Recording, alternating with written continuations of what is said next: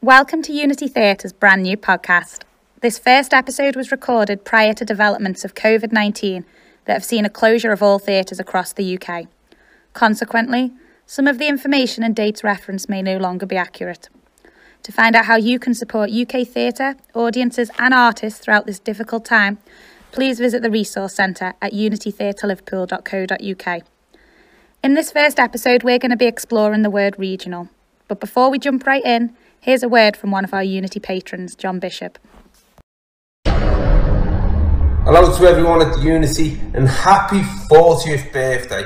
I'm proud to be a patron of this theatre, and next year the Unity is trying to raise £40,000 to represent the 40 years that it's been open, to continue its work in bringing people to the theatre who wouldn't normally come, and to help them create their own work and see it played out in a proper theatre environment.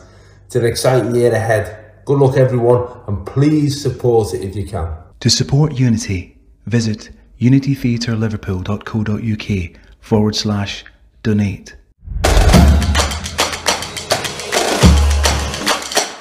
My name, I suppose I should do my own introduction, is Saphena. I'm a playwright, singer and develop choirs, that kind of stuff. But I'm here today with Luke Barnes. And Luke, I'm going to read this, which says, award-winning northern playwright from Liverpool, whose recent plays include Lost Boys, National Theatre. I went to see that. I came to see that for Unity. The Jumper Factory, Young Vic, and All We Ever Wanted Was Everything by the Bush Theatre and various venues. And also our sister-in-arms here is Catherine Jones, who's a freelance arts journalist and writer based in Liverpool, whose writing credits include reviewing for the Stage. And you're also the former arts editor of the Liverpool Echo, and I think that's probably where I know you from. Yes, that's big, yes. So big village, Liverpool.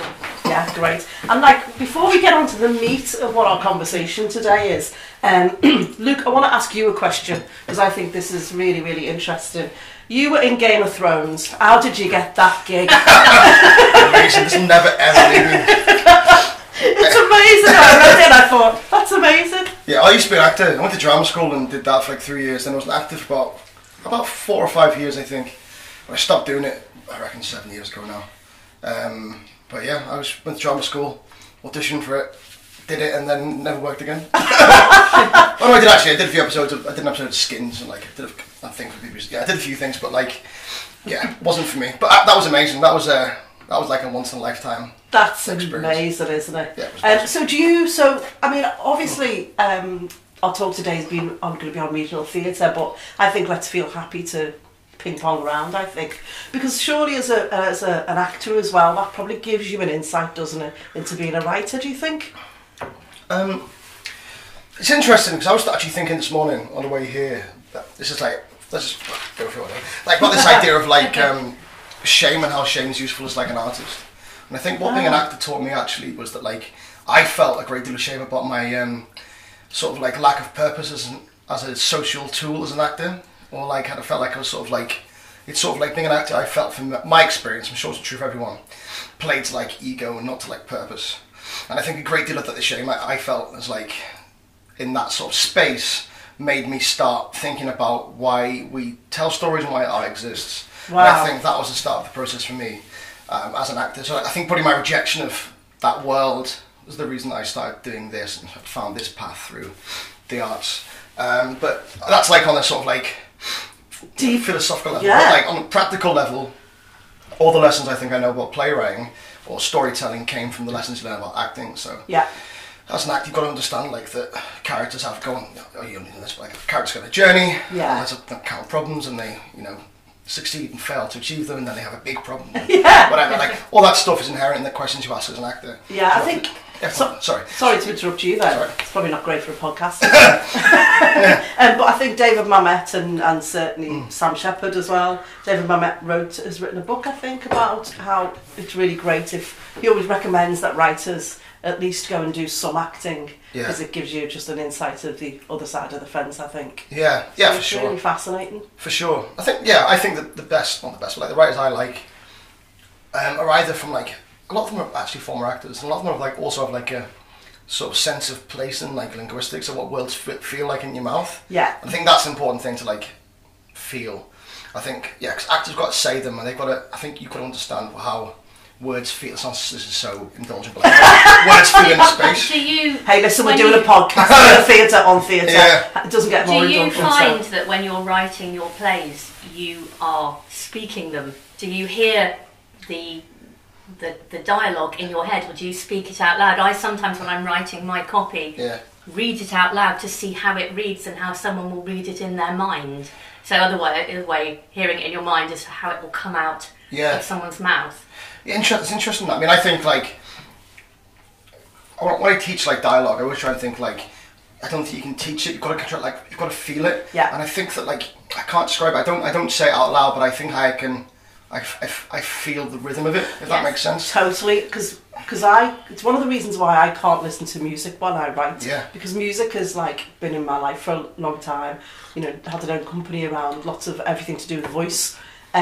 So oftentimes when I'm writing as well, yeah, I really, really do. It's like a word will just be offbeat, and I'll think I need to replace it. That's just not the right rhythm. That's all it is. for me. It sounds stupid, but like so much about writing is just about noticing what feels jarring. Yeah. And like then questioning why that's jarring. And like problem solving, people over intellectualize writing it. It's not actually a matter of like trying to be clever. It's just a matter of like feeling what doesn't feel right. Yeah. And how can you make that feel right and do something? Fantastic. And like, but people forget that, you know, writing's not an intellectual act. It's just like becoming so familiar with the act of reading that you can write. I know it sounds silly, but like, you've got to just, the reason that I can write theatre, I've never done a course in it, I don't read books in it, I don't know anything about it. It's just that I've spent a lot of time reading plays or scripts or what I'm watching theatre, so I sort of know what I think, my experience of what I think theatre needs to be, and how I think theatre can be useful. And then the practice of writing it is just like the stuff that I enjoy. So the language rhythms and like the things in it, the set piece, whatever, like the songs or whatever it is, it's because I like that. That's it's a really simple question of saying like, what do I want to do and what do I like, and that's how you make art, right? Yeah. There's no point in going down this like mad intellectual benders when you're just going to say, I just want to make a funny show about sadness. You know? I think you should give some tips to other writers. I judged the first 3 Liverpool Hope playwriting prizes, and Did you? I only had to read the final scripts. They were whittled down from about 200 entries to the final 10. And it's interesting what you say then about the rhythm and the music and the naturalness of it, and not all of the entrants at all times had that sort of, and over intellectualising it and trying to be too clever and then it not feeling right. Yeah. And you know when you read it when it feels right.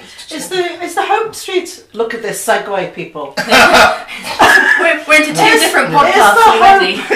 Is the Hope Playwriting Prize a regional writing prize? It's an international. Is it well, no, it's international? national writing. It's comedy, prize. isn't it? It is, which is incredibly tricky. And is write it for affiliated comedy. with the Royal Court in Liverpool? Yes, it's the Royal Court and Liverpool Hope University, the 2 partners in it. So I think it's the second highest. Giving it a plug here, aren't I? It's great. I'm not a judge in the new competition, but they've had a little shake-up of the judges this time. But it's it's for a new comedy play, not necessarily a Royal Court style comedy play, just a new comedy play. And it's a £10,000 first prize, so I think after Bruntwood it's the second highest prize for playwriting competition, I think, in the country. I may be wrong. Yeah. And it's an anonymous submission.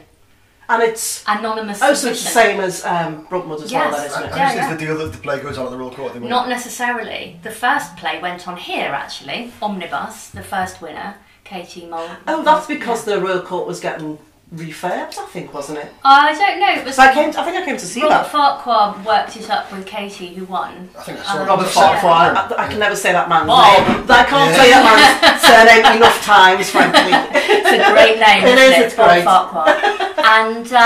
And then the second one hasn't found a stage yet. I immediately thought of it as something it could even go on at the Theatre Royal in London. It's got that whole, it's a sort of Molière play, and it was the one that made me really laugh out loud. I read the script on the Pendolino on the way to London, and I just sat there and chortled all the way through it. And that was written by an actor. Really? Yes. And that's had a reading. That had a reading in the Royal Court Studio. And then the third one, I don't know what's happening with. I haven't heard. The Royal Court up here. Yes. Yeah, okay. Yes. Sorry. Yes, in the I know, studio, yeah. basement studio. But anyway, so I know we're digressing, but I just well, no, think it's the same thing because we've got Royal Court London and we've got Royal Court Liverpool. I know. It's yes. So I think if we immediately assume we're talking about Royal. Well, I do immediately assume we're talking about Royal Court Liverpool, unless someone says Soho Square. Yeah, there you go. So that's interesting. No, I don't think it. I mean, I think it kind of fits into our theme of today, really, which is about, I suppose, talking about what we think, what we feel about regional theatre. And I suppose the first question is the word regional. Mm-hmm. What do we reckon? Loving it, hating it? It's not as bad as the word provincial. Thank goodness we seem to have lost that in the mists of time. Yeah. No one calls it provincial anymore, do they? No, it's all a little bit Beryl Bainbridge, isn't it? Yeah. No. It's interesting. It's interesting because there's a handful of theatres in London that exist to serve the nation. Like the Capital's Theatre, the National Theatre. Yeah. I think the Royal Court as well. To be fair, it seems like leading theatres that do that hold conversations for a nation, right? Yeah. Other theatres in London, I think, are essentially serving smaller communities in London. So, like, I'd say the Kiln, the Bush, Stratford Theatre Royal East. Yeah. Whatever, they're like, I would say they're regional theatres because they're regional in London. Yeah, they're doing the exact same thing. They're not doing the same job that the National or the Royal Court or even sort of the RSC is. They're not holding like big conversations for a nation. Yeah. So everywhere's a region, right? Yeah. So within that, I think like that we have to understand that these buildings are serving communities and places. Yeah. And I don't think it's useful to say that anyone inside London is different than everywhere else because it's not. Yeah. It doesn't help anyone. It doesn't help us because it makes us feel othered or different. I agree. Yeah. It doesn't help them because they think that they. I actually don't think the buildings do that, but I think there's a perception of these buildings that they're not existing to serve specific places, and specific places in London have as diverse challenges as we do. Yeah. Like it's very different to the Hampstead Theatre is very different than the Bush Theatre. Yeah. Very different communities. Yeah. They've got to serve those communities as well. So I think it's. Why do you think it's stupid? I think the word community. I think the word community is key. I know, for example, that I've had this conversation with Alex Clifton, the artistic director at Storyhouse over in Chester, who absolutely hates the word regional and gets really aerated about it and says, every theatre is a community theatre. You are serving your community. But I think it's easier to see that in some areas. I mean, you've name-checked some London theatres that the general public might not immediately think of as London theatres. The general public might think of the West End. They might think of Shaftesbury Avenue. Yeah, that's fair. Yeah, I think so. Charing Cross Road, theatres around Leicester Square, those kinds of areas. And I find it harder to see what kind of constituency and community they serve. As I said, having been at the Wyndhams last week, and it was full of Americans. Yeah. And I think that's the proposition. I mean, because those buildings don't rely on Arts Council or funding. They're like commercial. No, but this is just to make money, right? This whole discussion of London and regions and what you perceive as London theatre being. Yeah. Yeah. I don't even think of those buildings really, because I work in subsidised centres, so exactly. They don't even cross my mind, to be honest. Yeah. But the Arcola and the Bush and the Hampstead and whatever, and things going on at the Young Vic and even down in Hammersmith are not the things that possibly the majority of people who might take a trip to London to the theatre will immediately go and see. You're so right. Yeah. And I think that's the thing. That's even more confusing that we're talking in a way about three different things. For sure. Do you think the word sometimes, it's like the word community for me, having worked in community arts for like most of my life, that there's something that is attached to regional and community that is about quality, that sometimes people don't think. It's like the word provincial, that in some ways necessarily it's not. The quality goes down in some way. Yeah, I think the word regional, I mean, this is where I'm conflicted about it, because I do use the word regional, but I very much think it depends on who's using it and in what context. Yeah. And you're right, If it's Boris Johnson. Well, let's leave not. leave Jeff out of it. But it depends. I mean, on who's saying it and in what context, basically. I mean, when I talk about regional theatre, You're as talking someone about who who works within the regions, I don't talk about it in a derogatory or condescending manner. Whereas some people, they may not mean to be condescending, but just the context they use it in and the way they describe it comes over as condescending. As opposed to just geography. As opposed to just geography. You know, absolutely, because London is just another region of this country in some ways.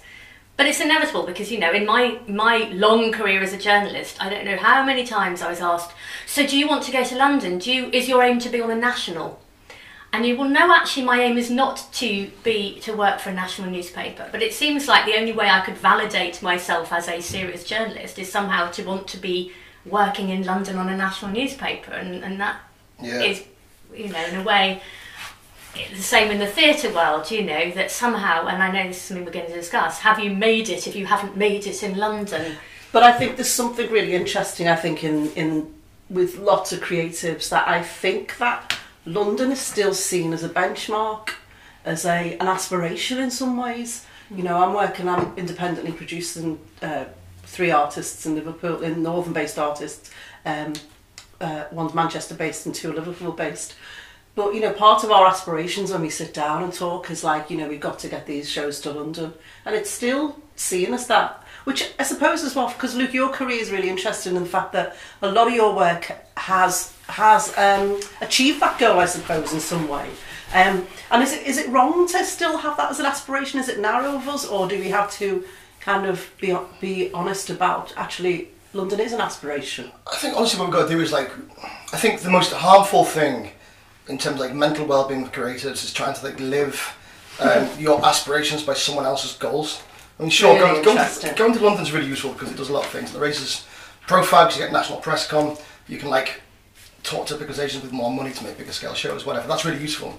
But so there's a pragmatism there as well. Pragmatically, yeah, for sure. I mean, like it's really useful to do play at, I don't know, whatever, the Royal Court, because like a lot of people see it. You can meet people with different mediums and higher profile and collaborate, whatever. It's good for career, sure, undeniably, because loads of industries there. Yeah, but that's not everyone's goal, right?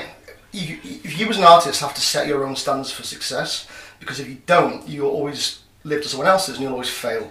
So you want to be, you know, the whole game is to be useful and to be happy, right?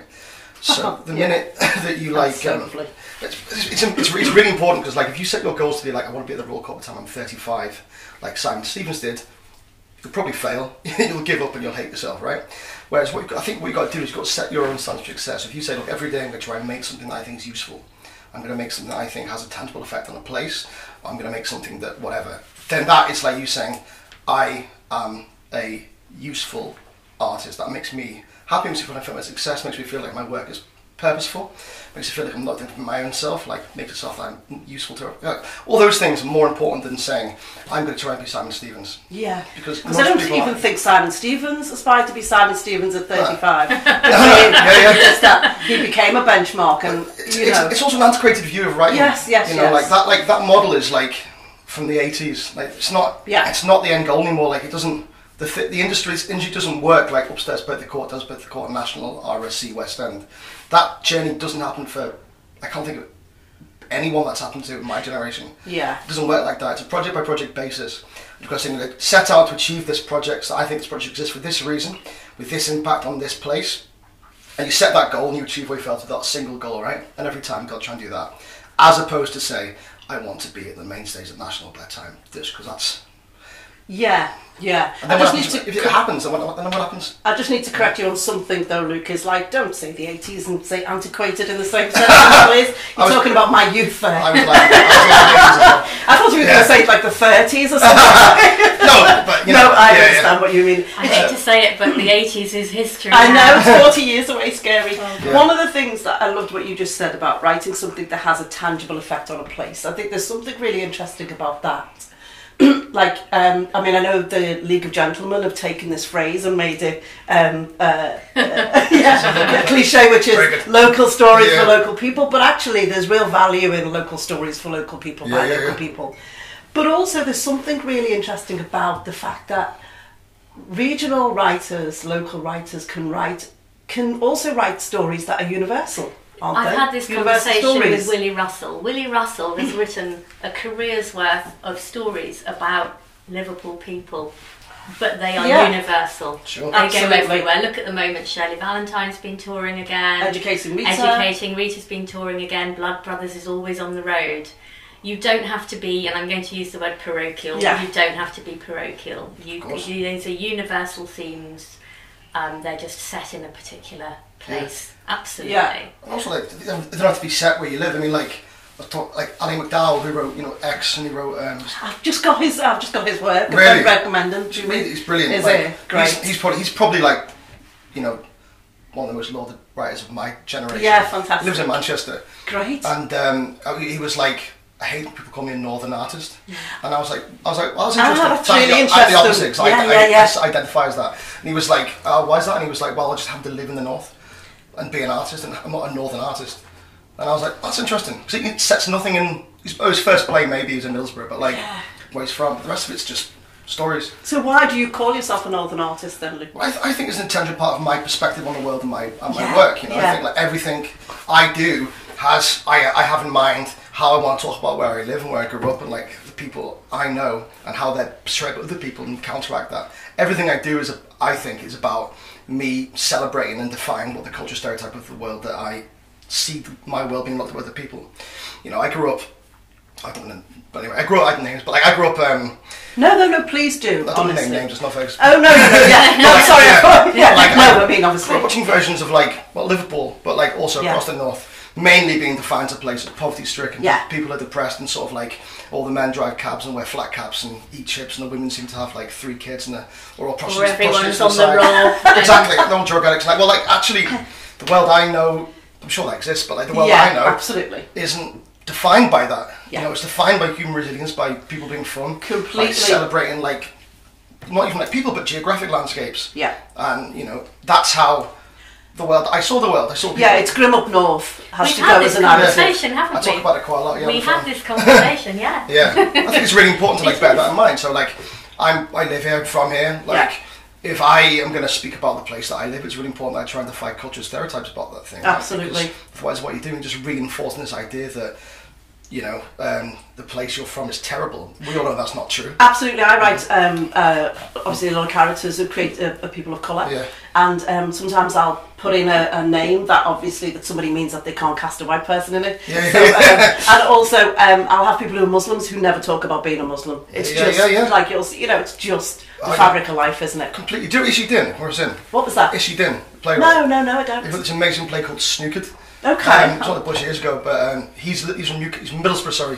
He's a taxi driver, and his play is just these like 4 Muslim lads playing snooker and never talking about anything but snooker. That's the whole idea. Brilliant. It's awesome. Yeah. Anyway, that's a side note. Sorry. But it's the same thing. Like, I think it's part of my fabric as a person and as an artist. So I think it's really important. Everything I do is in relation to that. That's why it defines that. I think. Yeah. It's like Ali just like wants to talk big universal ideas through like his art form. That's cool, whatever. But like.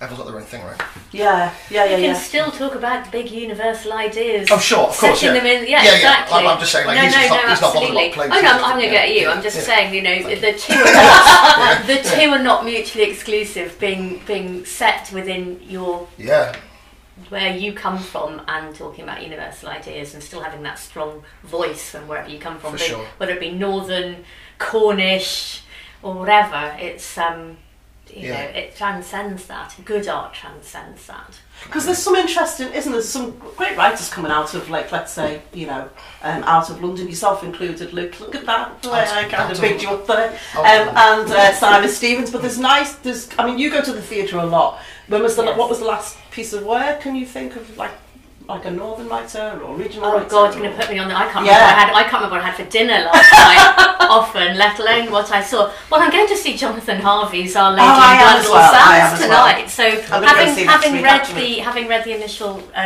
rehearsal script, I'm really interested to see how that has ended up on the stage now. Oh gosh, do you know what? I don't know. What did I even see last week or the week before? That's terrible, isn't it? I'd like to apologise for not having a really good answer to that. Maybe I should have given you our question before. Exactly, just so I could have gemmed up. I don't know, because I obviously have a Catholic theatrical experience, Catholic with a small c, because I mean, this is Catholic. Theatrical. I've never heard that. With a small c, in that, well, I mean, I go to every venue in Liverpool. I'm not, it's not like, oh, I'm an everyman type of person, or I'm a Royal Court type of person. I see things everywhere. Yeah. So I get that sort of broad, sweep from the big budget touring musicals at the Empire to, new work that's being given a tryout at Hope Street or downstairs at the Royal Court or whatever. Yeah. So, because I think the Royal Court, our Royal Courts, are really interesting. Yes, talking really about community, talking about a strong voice and sense of place. And there was something that I read, and it was Lynn Gardner who said, one regional theatre is not like another. Regional shouldn't be a dirty word, but a badge of pride, like the one worn by many foods or local beers. And I just thought that was really interesting, because we kind of celebrate slow food and locally, exactly, Melton sourced Mowbray food, pies, and but locally sourced art or creative seems to be denigrated, I think, because I think sometimes possibly the Royal Court gets a hard time in some ways, do you think, in terms of some of the work that it produces? But I actually celebrate it because of the breadth of the work that it does, because of the studio, the fact that it's also incubating and nurturing the Black Theatre Company. I think now that it's really interesting. Really, since it got Arts Council funding and it's been able to expand its remit, it's fantastic. Boisterous is appointing. Boisterous, loads of local artists are putting on their shows in the studio space, which I just think is... I've got a friend who's got a scratch night, I can't remember, it's April the 2nd to 4th, it's new writing, and there's 2 or 3 plays a night on. I often pop down there. I'm seeing something on Friday that's actually an oral history, Liverpool 8. It's Maria Paul. Exactly, and Margaret Connell is in it, who used to run the Lantern Theatre, and he's still Siobhan does a lot of stuff at Hope Street. Is that Mike's mum? Mike Noble? Yes, Mike Noble's mum. Who was in A Curious Incident of the Dog in the Night Time, the evening that the ceiling fell down at the Apollo Theatre, and he's talking about Simon Stevens. 6 degrees of separation. He's an amazing actor. He's a great actor, but I've lost my train of thought now. But basically, and then you've got the main stage, and they know their constituency. And yes, it may not be everyone's cup of tea, but they know exactly who their audience is. They know exactly, and they do push the boat at times to see if they can just push them in directions that they might not have taken before. Yeah. And sometimes that works, sometimes it doesn't, but good for them for trying it. It seems like the constituency that the Royal Court has serviced and put shows on has actually feels real ownership of that theatre, which I think is a phenomenal thing, really, when you think about it. I'm sure they probably helped with the refurb in terms of ticketing and. Well, there was £1 on every seat. It's consistently packed, isn't it? Yeah. I think I went to see Girls Who Don't Play Guitars, which is coming back apparently. It is coming back. Mr. Ian Salmon, give him a little plug. And I think talking about local writers, and in fact he came up through the playwriting competition as well. Jerry Linford has just gone like whoosh like that since he was a runner-up in the playwriting competition. I think he's had about 2 or 3 shows on there now in the last 18 months. So, but yes, sorry to interrupt you, but yes, no. I greatly admire the Royal Court. I do as well, because I think that they found that they went with their gut feeling. They've built that audience from pretty much nothing. And look what an audience can do. I mean, it's almost like to the other theatres, it's like if you look after your local constituents, you're going to have a loyal audience. If you build it, they will come. You know what? It's not a wrong. Yeah. It's interesting about you being proud of local foods and stuff, and I think one of the things Royal Court's we've got is it is a lot of Scouse artists in that building. Yeah. I don't know, I see in other buildings across the country. Yeah. It's there's something about when those people aren't present in the creative teams on the stage, there's a weird dissonance happens, I think. See it other buildings in... we've got to be really careful. I've never worked in. no, but would you like to? What do you say? Nah, but I think when you have those voices not present in the writers, directors, or actors or designers, it makes people, my friends have said, it makes them feel a bit like that's not their space. Yeah. It's like someone coming to a community and saying, this is what good art is, please appreciate it. And it's really interesting. I would agree with that, I think, to some extent, yeah. Did you follow the whole debate that came out of what Adrian Scarborough said at last year's What's on Stage Awards when he won the award for being in Madness of George III? No. Because this created a whole dialogue about actors and creatives and London theatre and regional theatre. In fact, I think Lynn Gardner probably wrote about it. Adrian Scarborough, and I think he said it entirely not in a condescending way. I think he meant it perfectly passionately. When he picked up his award, he said that he had a very rewarding experience working in Nottingham, and that he wished that London actors would come out and do more work in the regions. Come out and be there in the regions. And it was an interesting debate to start, because then there was this whole debate about, hang on a second, London actors doing us all a favour by gracing us with their presence. And then you had some of regional actors around here, there was a lot of it going on Twitter, sort of saying, well, hang on, I can't even get an audition at my local theatre. I'd like to work in my own city or region, and I'm not getting the auditions. Yeah. So important. It's a really important conversation to have, I think. Really, because like some of those actors, you want them in your building to sell tickets, and that's great. Yeah. Do you know what I mean? Brilliant. If Margot Robbie wants to go and do a play, The Everyman, fantastic. Sell out in a day, brilliant. But I think, I said this conversation today, I really think that like we have to have a majority body of people based in the community on that stage. I think we have to, otherwise we just feel, I feel like you're telling me what's good, and you're saying you should worship at the altar of genius, and genius is the biggest problem we have in theatre at the minute. It's the idea of like people putting their ego in themselves before purpose, and it's a massive issue across New Writing. Why do you think that is? Do you think that's historic? Do you think it's a hangover? It's the way we treat writers. It's the way that like certain buildings in London have treated writers over the last like 30 years. I think has made young writers feel like they are the reason that theatre exists, and that their genius must be celebrated. Same with the way some people see directors. And I think it does come from London, to be honest, because like obviously Scotland's amazing at it, because I think most of their the National Theatre of Scotland, I feel, is properly charged for like properly functional community serving theatre. Yeah. I think like their model is sorry, I'm sorry. There's the editing, don't worry. I think the National Theatre of Scotland. I'm going to have to take that shrine to you. Well stopped, Luke. Yeah, but I think National Theatre of Scotland, right? Yeah. Properly serving the nation, starting conversation need to be had in an innovative and familiar way. Yeah. Amazing. And like, I don't think that no one's like, I don't know, I can't think of any, maybe David, not many of them maybe like, we have to go and see the new da-da-da, where people like, because about people like Rob Ike, it's like, Rob Ike will be amazing, and you're like, it's great, that's cool, but like, we need to think of theatre as being purposeful, if it's being funded by the state, for an arts council institution, in NPO funded or whatever. When it comes to the arts council, art has to have a function and an impact. That has to be a priority, and we have to be collaborative about that. And that involves taking the ego away from it. It involves like saying, it's not about me, it's not about you, it's about us coming together and doing something that has a purpose to exist. And it's really, really important we start thinking like that, and that same applies to functional buildings. Part of functional buildings to serve communities, to facilitate conversations for communities to have with themselves about where the community is going. And part of that is listening to local people, listening to artists, who live in the place, that engage with the place, and allowing that to happen. You've still got to persuade people to come in through the door and buy a ticket, though, don't you? That's the. I'm not. Exactly.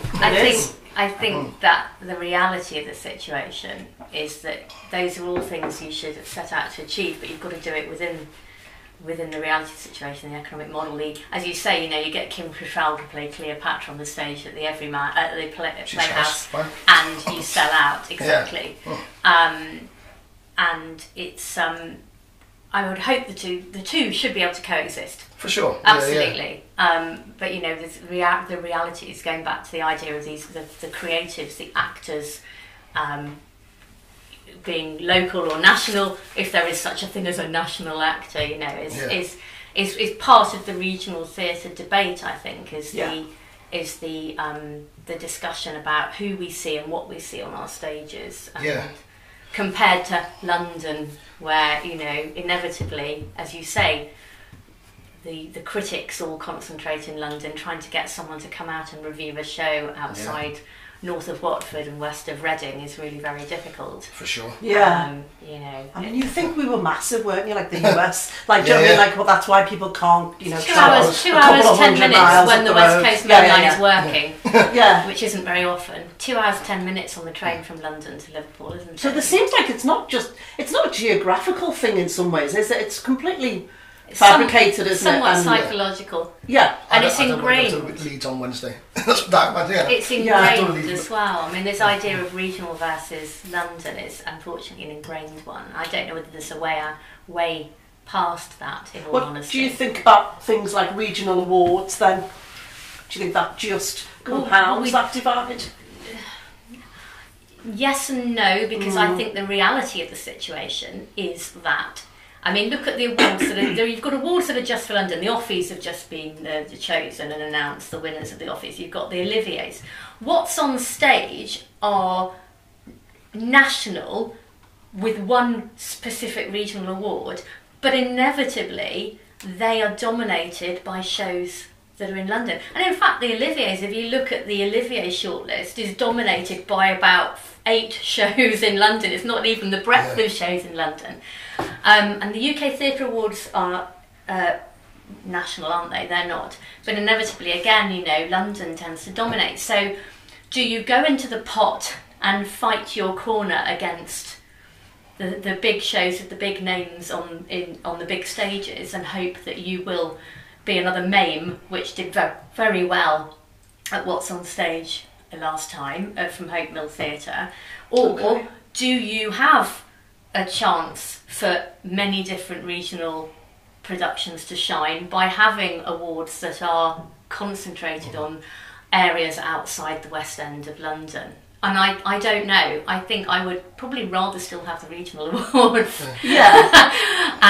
And give people the opportunity to hear about those productions that they might not if you're up against, you know, James McAvoy and Cyrano de Bergerac, Toby Jones and Uncle Vanya, and it's not a level playing field. It's not a level playing field. No. And I just think that's when I talk about the reality of the situation. In an ideal world, you'd have a set of awards, everyone would be in there.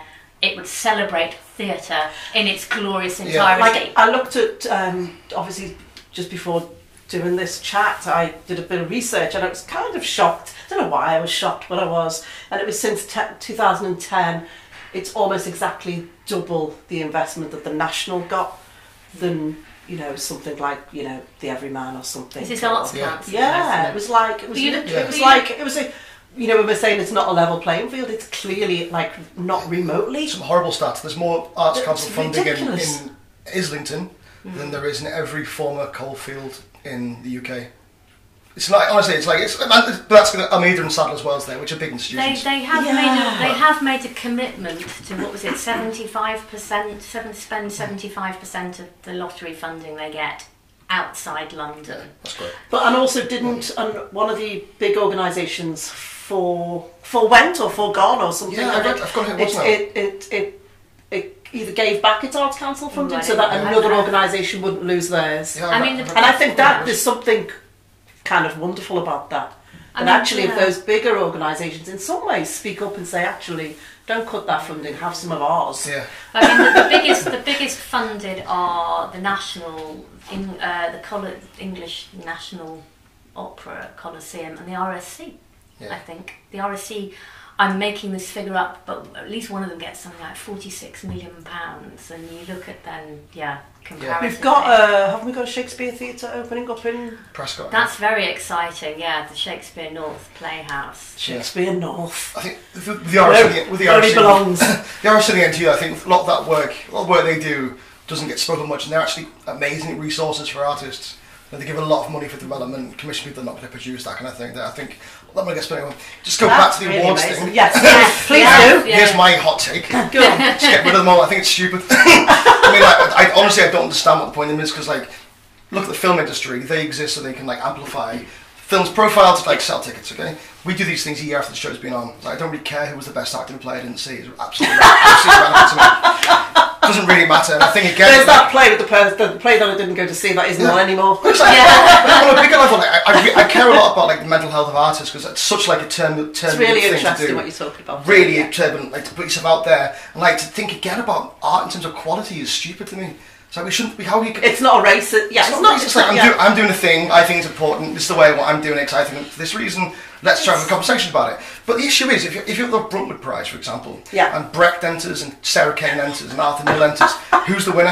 How do you choose it? Like actually, all these people like spellbindingly. Isn't that life though? That you could say that about every single aspect of life. Sure, but why should we What's the best building? No, absolutely. But you know, why have a Reber Architecture Award? What's to say that one building is better than another? And how can they're ice cream and cheese anyway? Aren't they? You're comparing different plays, you're comparing different, it's just... Doesn't it feed into a human need? I mean, there's Maslow's hierarchy of needs, isn't there? And at the top is like self-actualisation and realisation. Not toilet rolls, I thought that. No. So it's like, you know, what's the most important thing to us? And actually, near the top is recognition and success, recognition sadly, and praise. Maybe, but you know, I take your point. In Germany, I think it's what it. Oh, go on. In Germany, they think of theatre reference. Like instead of like saying this is the best director, best actor, they get I don't know, like 10, 20 shows, whatever it is, for like a month. They do them all again. They say this is like been a year of boss work. Let's do it again.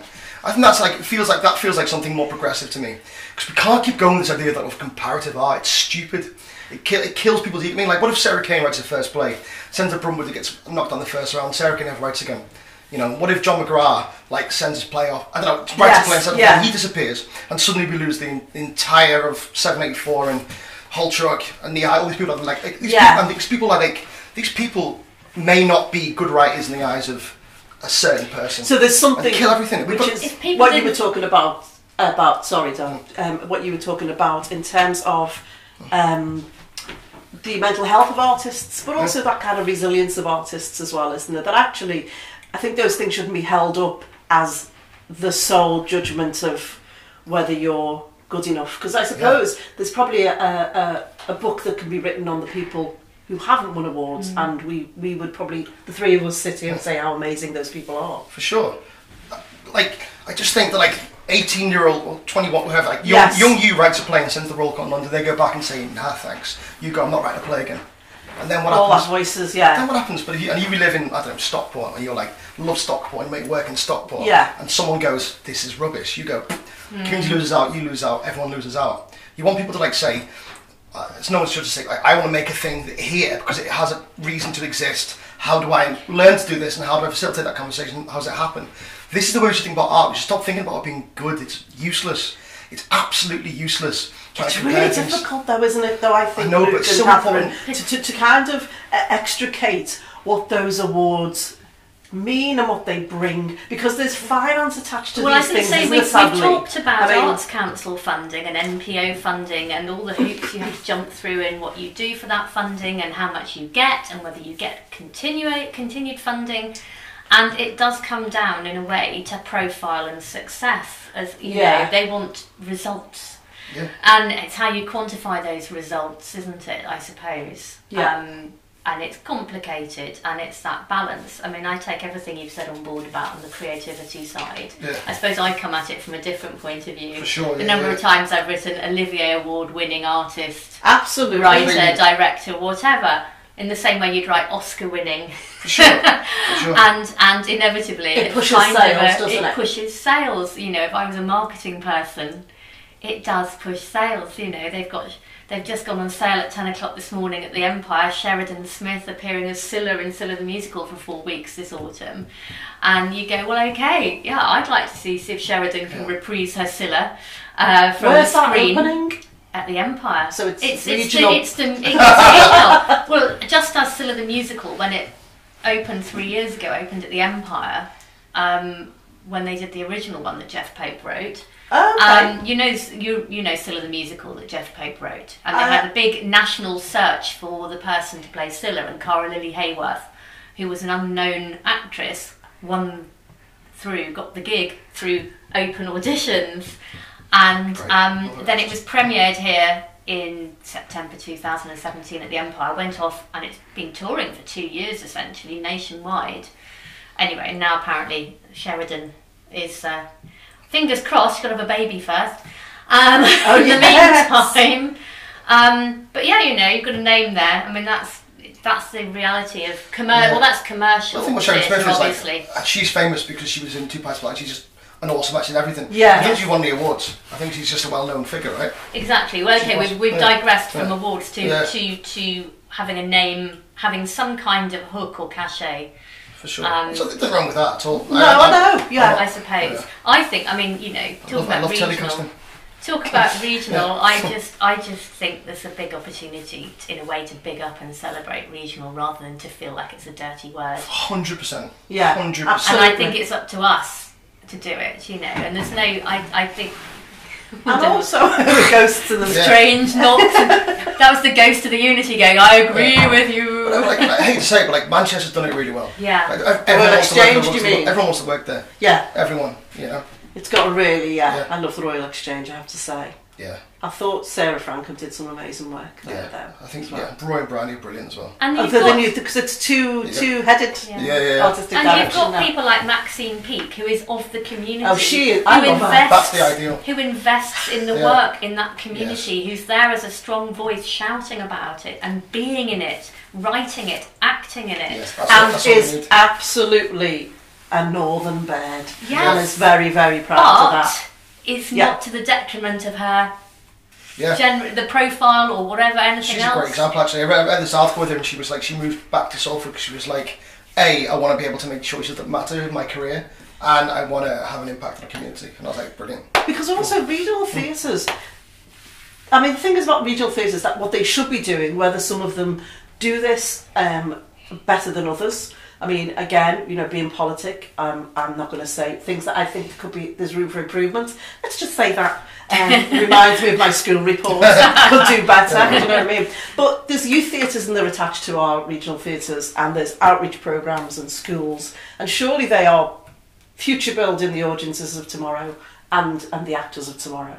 So I mean, that's another reason why regional theatres have to exist in some way, which is really heartbreaking when you were saying that actually the statistic around funding for regionals is going down. No, it's not going down. No, well, I think it's just, I just said it was just, there's loads in Angel, no, very yeah, little in yeah. specific places. Sorry, but but the research I've done, but it's it is decreasing, and I think the sad thing is that there's short-sightedness in there in terms of these future audiences and future actors and future writers and all of those voices that are but coming also out. that those voices and actors and people for the future, it's not just, I think this is the other thing, talking about regional and national, or regional and London. let's say London, is that we're not just a breeding ground for everyone to be trained up. like a feeder school. Have like a feeder school that I think it was, whenever you think of him, I think it was Ed Vasey who said in a parliamentary debate, culture doesn't begin and end in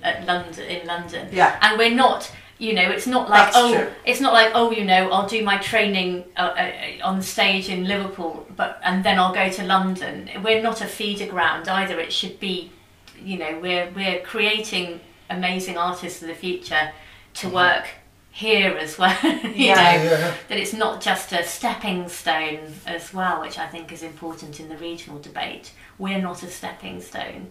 So we can be. We shouldn't be exclusively. You've got to work within your city forever if you're. So it's that thing of saying that being confident as, let's say, Northern Liverpool, of telling universal stories that probably have national significance.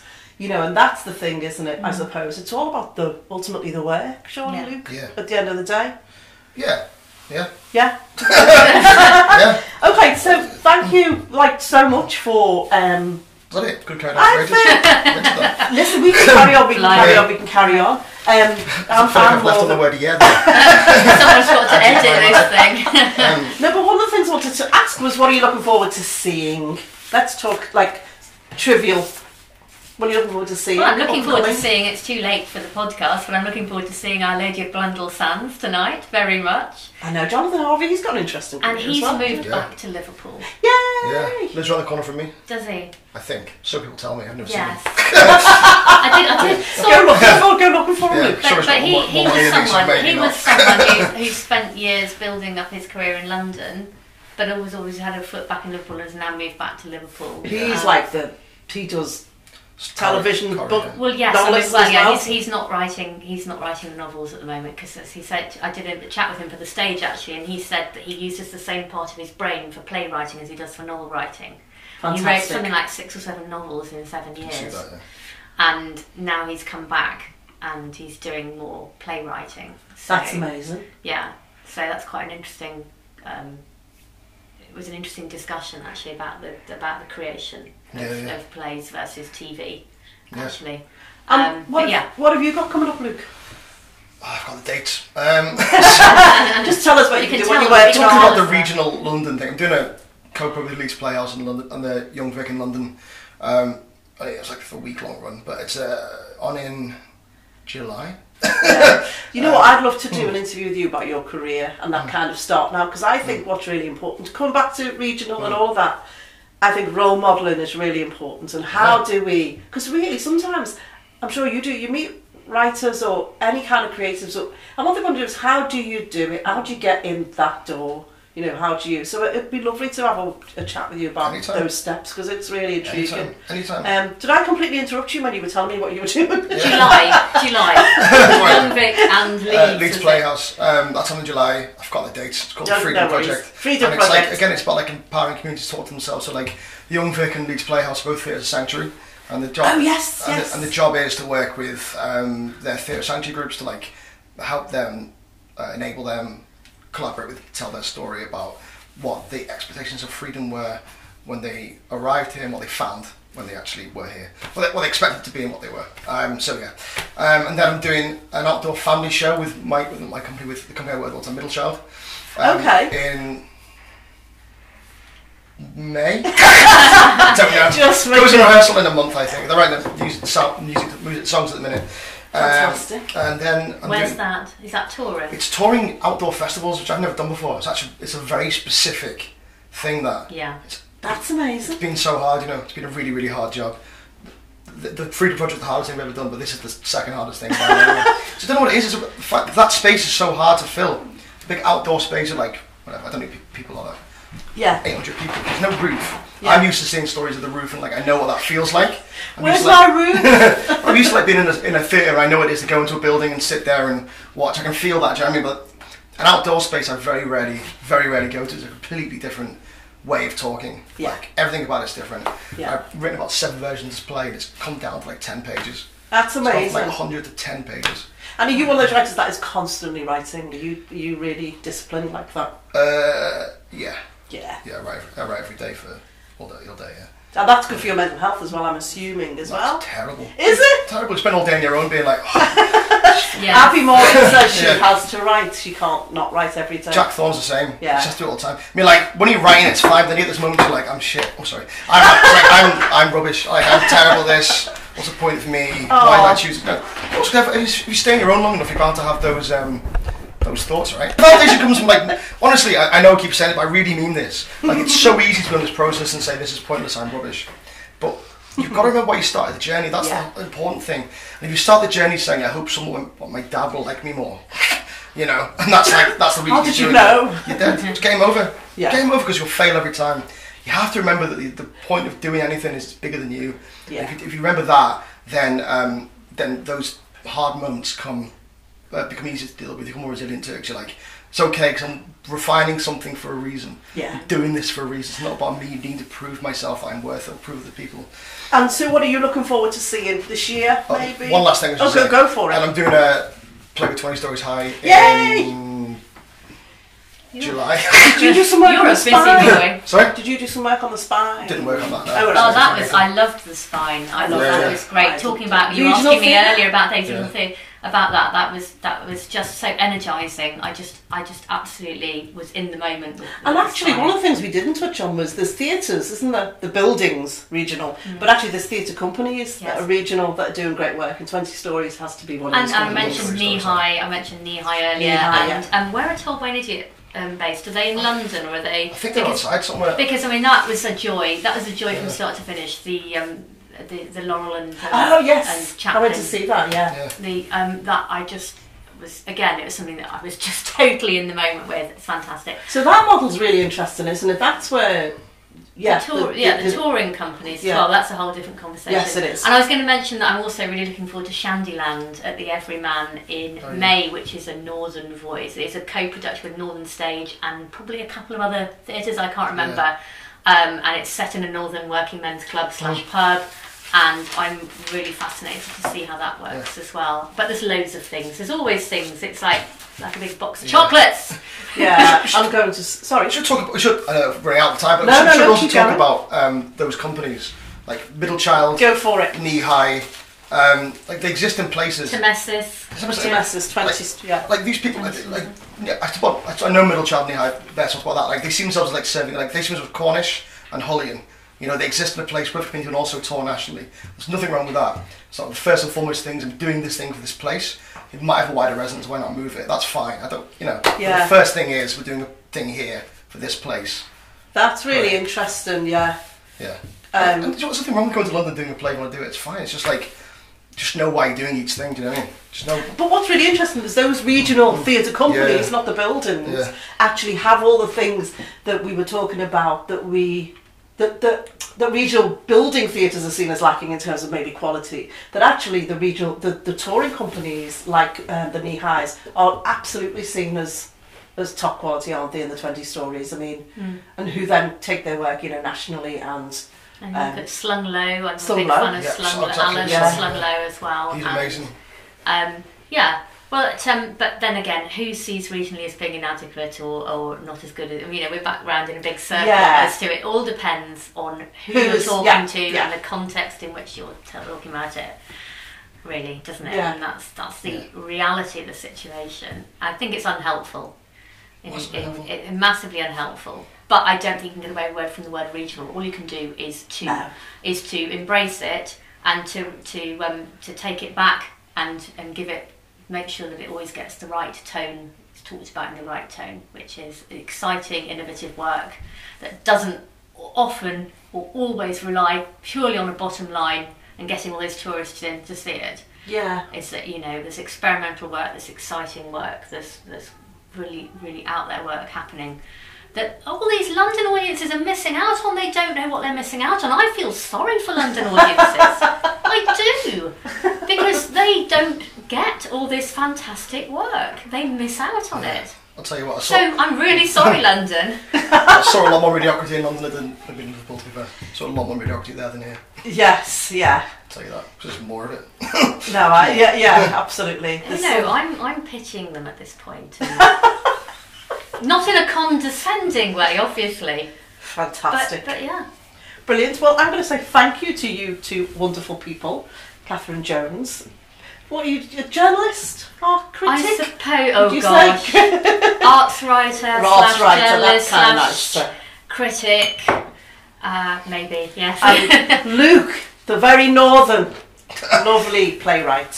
Thank you so much. There we are. Thank you. Thank you.